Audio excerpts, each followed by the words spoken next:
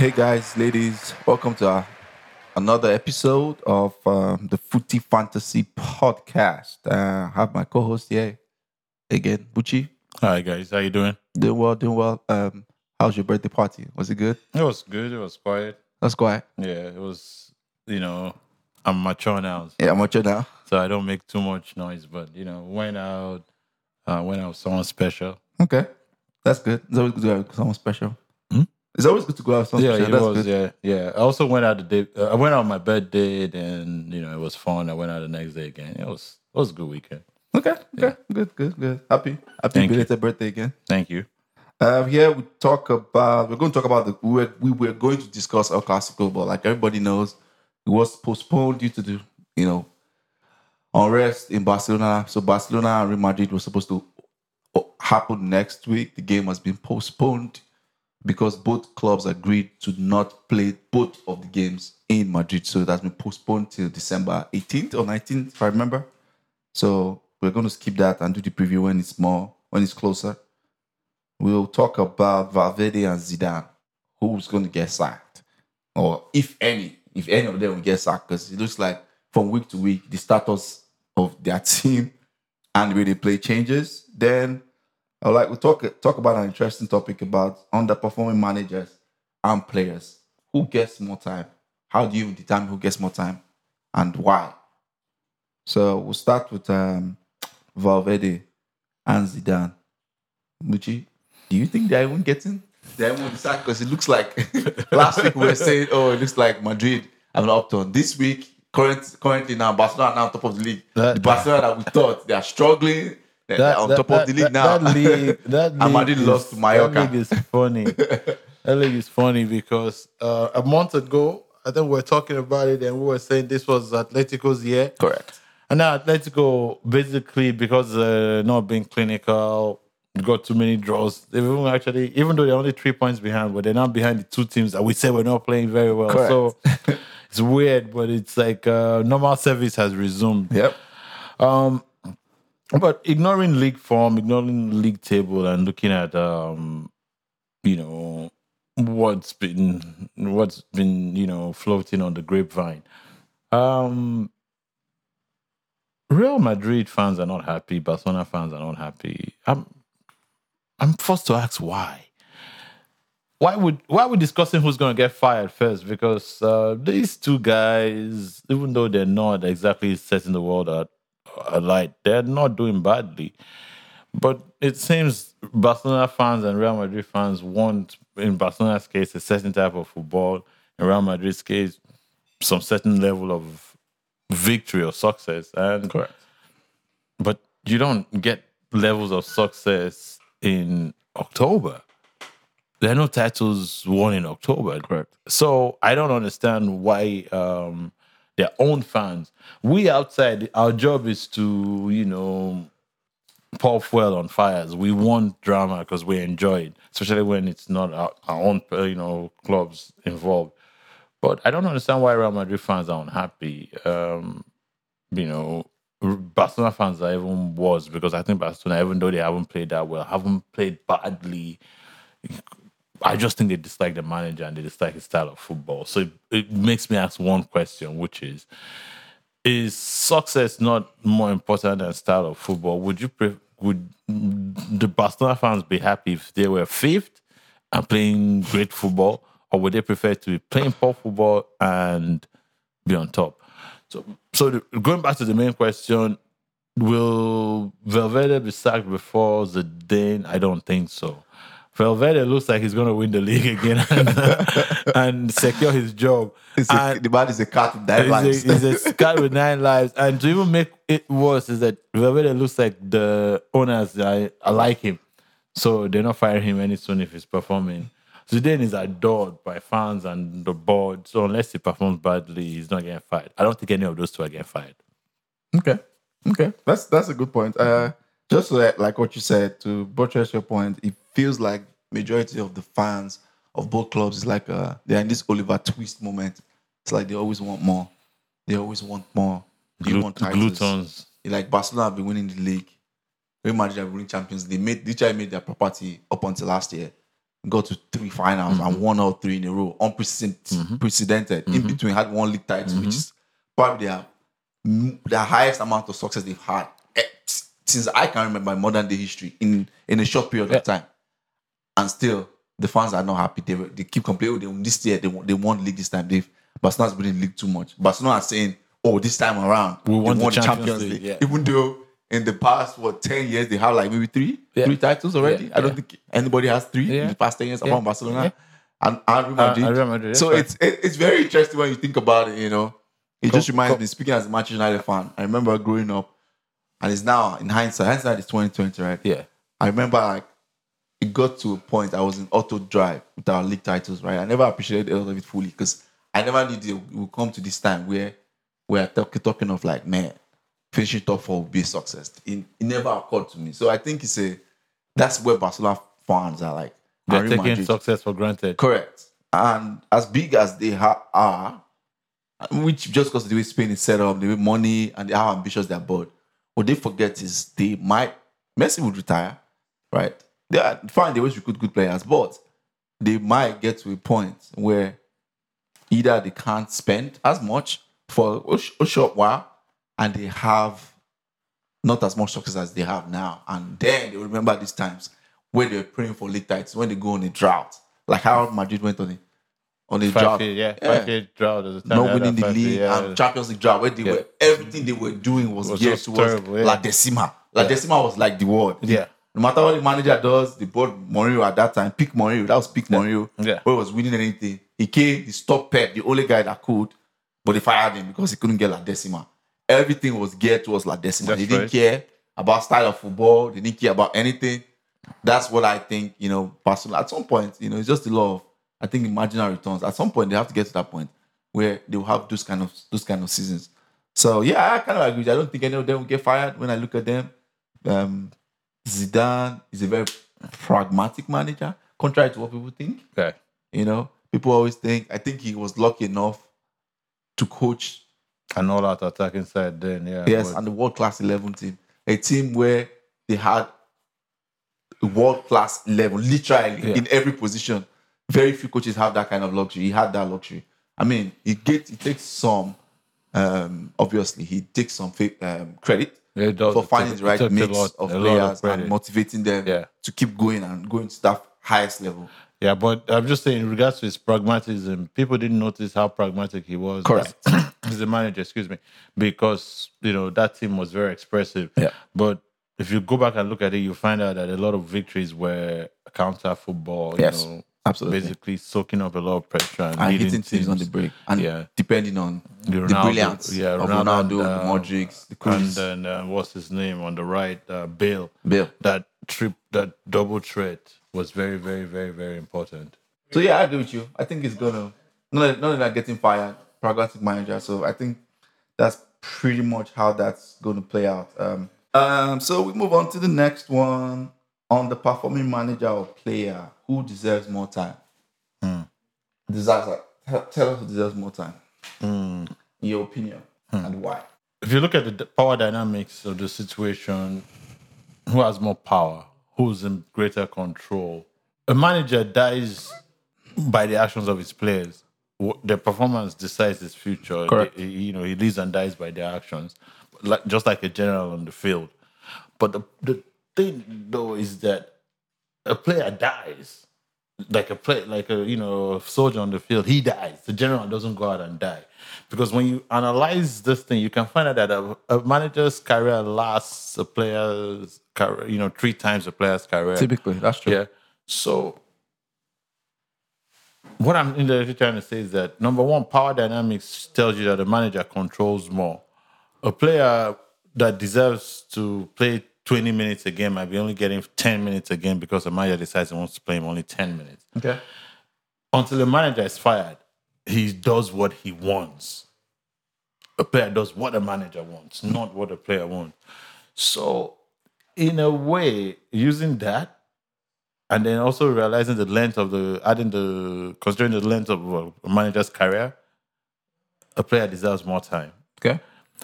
But the problem is, how much time does a player have? How much time does a player need? Because his career is finite. Correct. So where do you find a balance? It's just I'm just thinking out loud like that, trying to answer that question because it's a dicey one.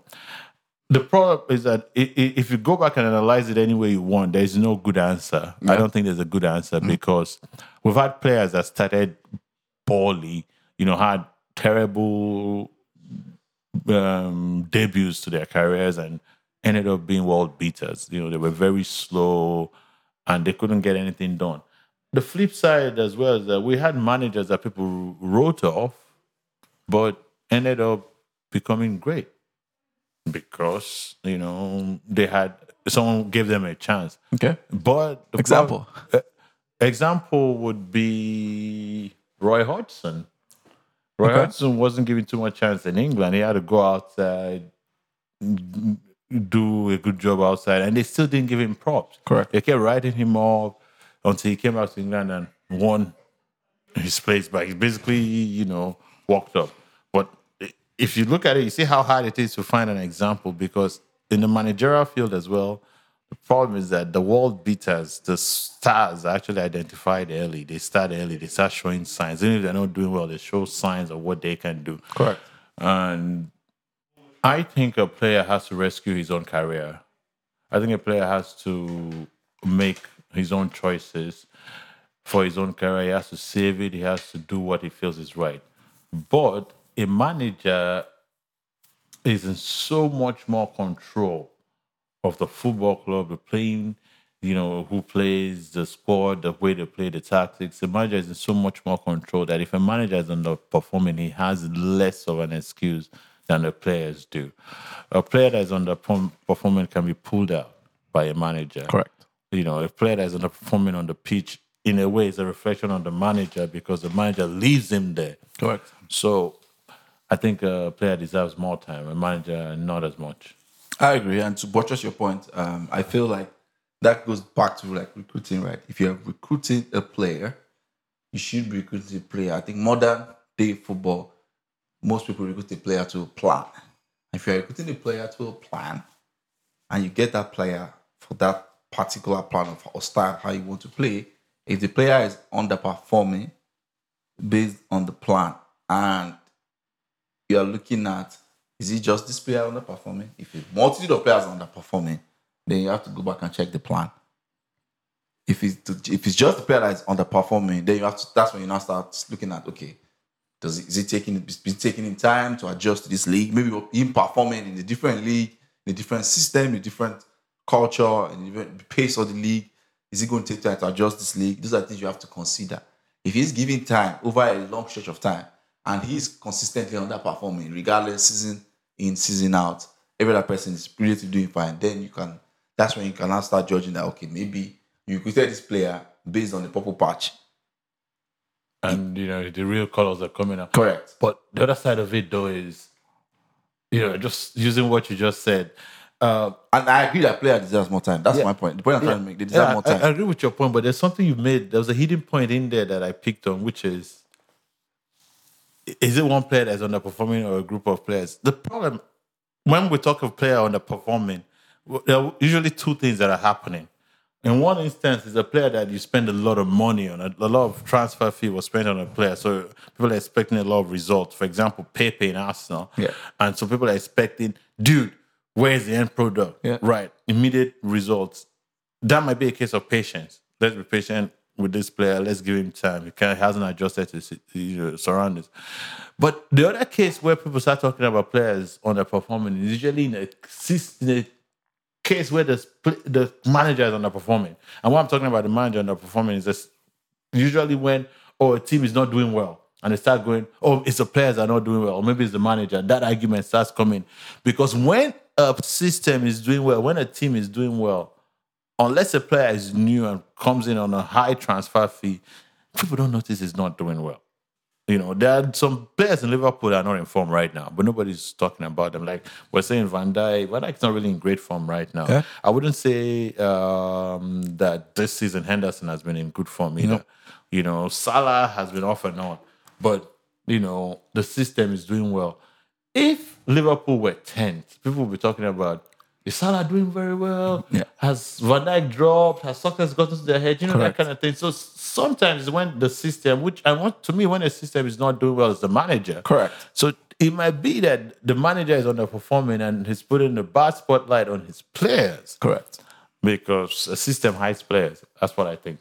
Absolutely. I absolutely agree with you 120%. And we've seen it time and time again, like with managers, trying to do that, trying to hit their underperformance on players. The manager leaves, you see the players pick up, same players, and they start performing. So I agree. And if a manager says, "Oh, I underperform because of players," and another manager comes and the players underperform, doesn't actually mean the managers are right. It just means the managers are not setting up the system because the manager set up a system. Correct. If I come in here, I coach a team, and there are guys that think they play very well, but they will never play for me. They will never start. They will come off the bench. I'm not trying to say they're not good players, but the way they think, the way they play, I don't like it. It's just not going to fit into my style. So, in a way, they're being frustrated out of the team. It's either they change or they leave. So, the same thing with professional football. If there are players there that are not fitting to your system, you kick them out. You get a new set of players. You mold your team to your style, not vice versa. You don't mold yourself to your players. You mold your players to your style. Some managers are very adaptable in the sense that they can mold themselves to players, but they usually have good players and a more complete team.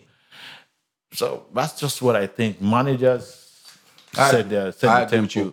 Case in point, when you see some managers can't debut, but you have very good players and a complete team. That's case in point is Pep. Yes. And I also agree that there are some managers that have to have certain players for them to work. And that was definitely peak Mourinho. That's the kind of manager he was. Yeah. Even Ranieri at his tinker, like Ranieri is a tinker man who will work with any system. Like he work with a lot of players. He create a system with the players he has available.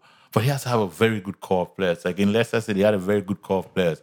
People didn't know how good those players are. But today we realized that those players were really, really something else. Until they won the league. Until they won the league. And when they won the league, people thought it was a purple patch. Correct. But their form now, has followed the 3, 4, 5 years later, it's followed them. And shows Vardy, Kante, Mahrez, like all those guys are showing you how. And it's the same thing with, what's his name? The Napoli guy. Ancelotti, Madrid, Chelsea, Milan. He didn't have choice. He didn't have too much choice. He didn't have his choice at the players he could get. But he had good players. He had a good core, so he's able to mold. It's not the same thing going to manage. Let's say going to manage a Spurs without the players you need. So you mold the team to yourself. If managers are not doing well and they keep telling you it's the players' fault, they're just making excuses. A manager buys his own time. In the beginning, of course, within a few months, you don't fire a manager. But if a manager's been there for a few months, set up, bought some players, you buy your own time. They fire you, those players, or the players move to another club and continue. But you have to buy your own time. That's true. You have to. Yes, you have to find maximal. You have to find maximal solutions. We have to find optimal solutions. Optimal. You have with the resources you have. That's the most important job. So we end with quick preview, Champions League preview. It kicks back. I think week 3 of the Champions League resumes this week, Tuesday, Wednesday, and looking at the fixtures. I like week 3 and week 4 fixtures because typically those are the fixtures. That's when this week 3, week 4 fixture typically decides the group phases. That's right. At that point, so it gets really heated because this is where they play home and away within a week or two, I think. That's right. They play each other. They play each other back to back. So that's why I pay attention to this. For me, my standout fixture, I see 2 of them, but I'll mention one. The standout fixture for me, I think, is Inter Milan and Dortmund. I think that game is going to be war. War in the sense that it's going to be 2 contrasting style of play in a way. But the weird thing about both systems, both teams, both managers is they can also adapt to the other style of play. In the sense that Inter is a patient, pragmatic side. They'll hit you on the break. They are good to set pieces and crosses.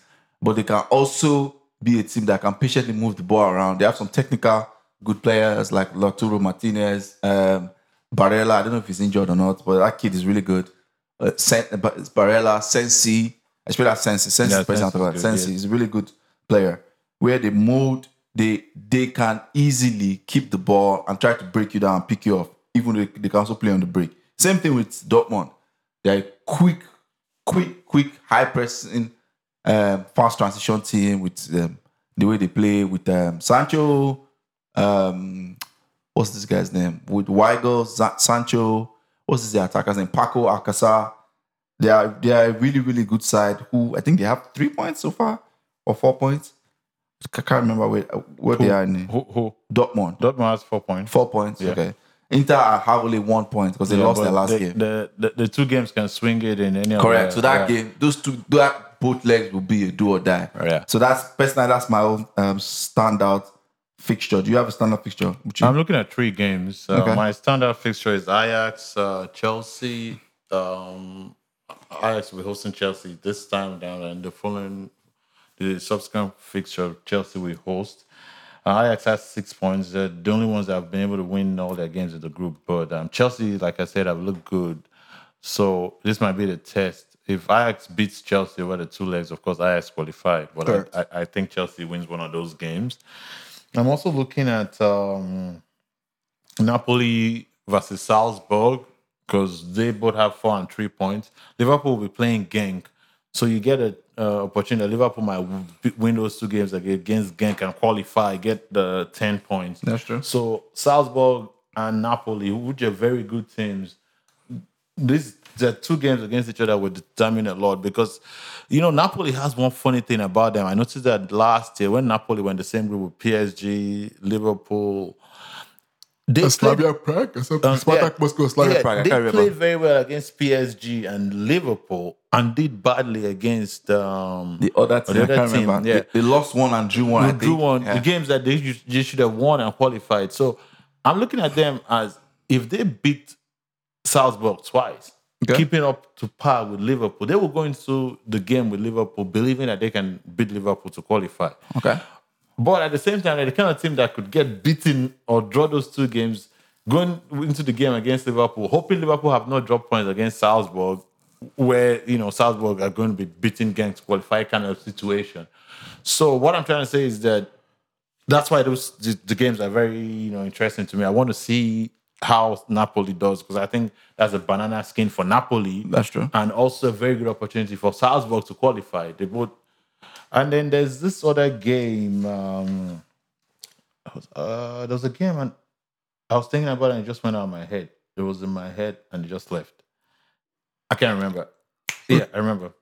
Atletico is playing Lokomotiv Moscow. Okay. Yeah. That is also important.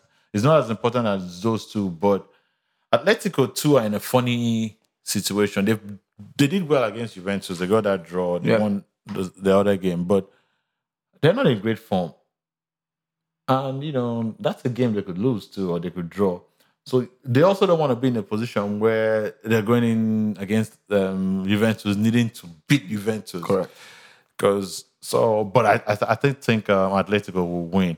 The other 2 games, I can't predict them. I can't predict what Napoli is going to do which Napoli will appear against Salzburg. Yeah. And I can't predict what will happen between Ajax and Chelsea. But those are the games I'm looking forward to this week. I agree. Another one I'm looking at the side eyes, Madrid. They are that spot where they have just 1 point. That's right. They have to beat Galatasaray home and away. They probably can beat Galatasaray at Bernabeu, but everybody knows when you go to Turkey to play in Galatasaray, they call it Welcome to Hell. Yeah, I think they have that beginning of the stadium. Welcome to Hell. That place can be very intimidating. So if Madrid are not on their A game, these guys can turn them over.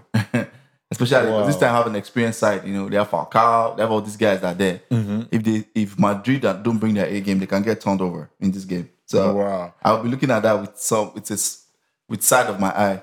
I'll keep paying attention to it. You're looking at the fact that if they don't win that game, they're in trouble. If they don't win that game, in my opinion, they're coming to. If they don't win that game, if they come out of that time without 6 points or at the very least 4 points, those 2 games, very least that they can come out of that, those is 4. If they don't come out with 4 from those 2 games, there's a very strong possibility they're going to drop. Yeah. They're going to drop to In Europa. trouble. Yeah, in big trouble. I can't meet. Because I cannot tell you that I'm sure that for all the noise about Galatasaray, I'll say this about Galatasaray, they're really, really inconsistent. Yeah, that's true. Club Brugge can beat Galatasaray home That's and true. away. They can beat them home and That's why away. it was working in Madrid's favor. That's very true. I was just hoping for Madrid to fall to Europa so we can take our revenge on them. For the last time they knocked us out. Oh, God, in 2003. Dude, I'm hoping we get knocked out of Europa so we can focus on the league. That's the truth. I don't know what you're talking about, man. I want to get... but it's just good for the kids. Unless I'm sure they're going to play kids from now to the end of the... That was just a joke. Well, some of this content, when it comes out... Maybe late. Yeah, the Champions League will probably be done, but we probably might put up back-to-back podcasts because we'll not be recording one next week. We'll take a break next week. Be at the Fan Fest where we'll try to record the vlog for that. So, come to the end, Buchi. Well, thanks for coming on, as always. Thank you. My pleasure. We have to say a special shout-out to producer Bolu for being here. Back-to-back podcast and doing this thing. If you like our content, follow, share, subscribe. Apple Podcasts, Spotify, YouTube, Twitter, Airspace. Send us questions. Questions, comments. I want something challenging, Yeah, send us something. We'll start like a question session, Q&A, mailbag, whatever you want to call it. Send us questions so that we can start addressing questions now on the podcast. Thanks.